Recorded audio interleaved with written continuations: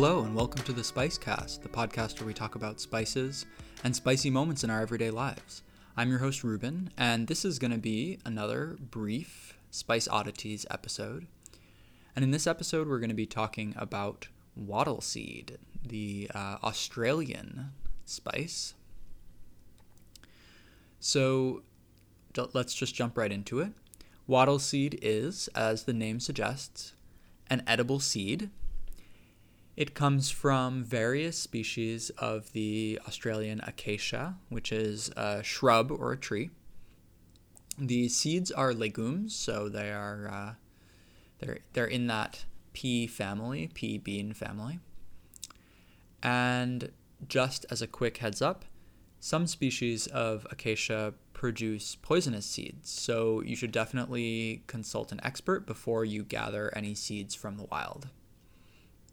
However, given that, Wattleseed has been safely used as a food for tens of thousands of years by Aboriginal Australians, which is really cool. It has a really long documented history of being used by Native people.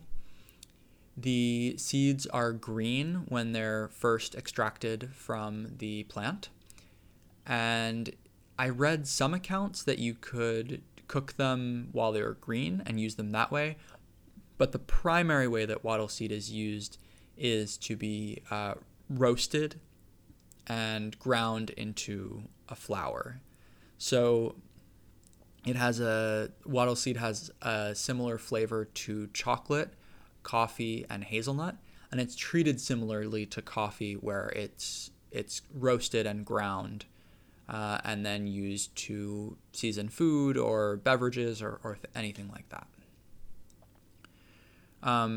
Unlike chocolate, however, Wattleseed has a really low glycemic index, so that means it's a good ingredient for diabetic foods, as it releases its sugars much more slowly than other similar ingredients. So because of that, it can be incorporated into desserts as an alternative ingredient for desserts. So it's good in ice cream, chocolate. I saw it in panna cotta and custards and mousses, all kinds of things you can flavor with Wattleseed. You can also just use it in breads, granola, or other grain-based food. You can actually use primarily Wattleseed flour as the base of your bread. That's what the Aboriginal Australians did for thousands of years, so that's a pretty interesting thing to do. I've also seen it mixed with chickpea flour, with all-purpose flour, and all kinds of other different interesting recipes with Wattleseed. Another cool use for Wattleseed is to blend it with coriander and or other spices and herbs to season meat or fish. I saw some really interesting lamb, chicken, fish recipes with Wattleseed, so that was pretty cool. And then, like I said, it can also be used in a beverage. Some species are used as a caffeine-free coffee substitute. So you'd brew it the same way you'd brew coffee, and then you'd have a caffeine-free beverage that is a reasonable substitute for some people.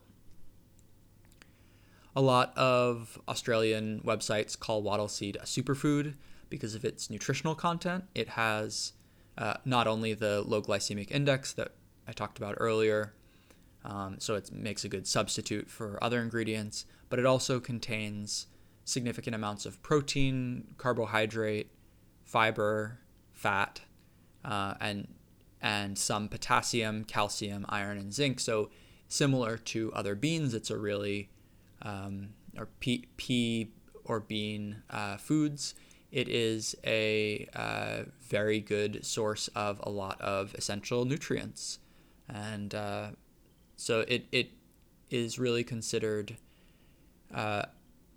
a burgeoning superfood, perhaps, and it has yet to become extremely popular outside of Australia, and I'm not actually sure how popular it is inside of Australia yet, but my guess is that Wattleseed is going to keep growing in popularity in the years to come, and that we'll see a lot more of it on the U.S. market and on U.S. menus, as well as in markets and menus around the world in the years to come.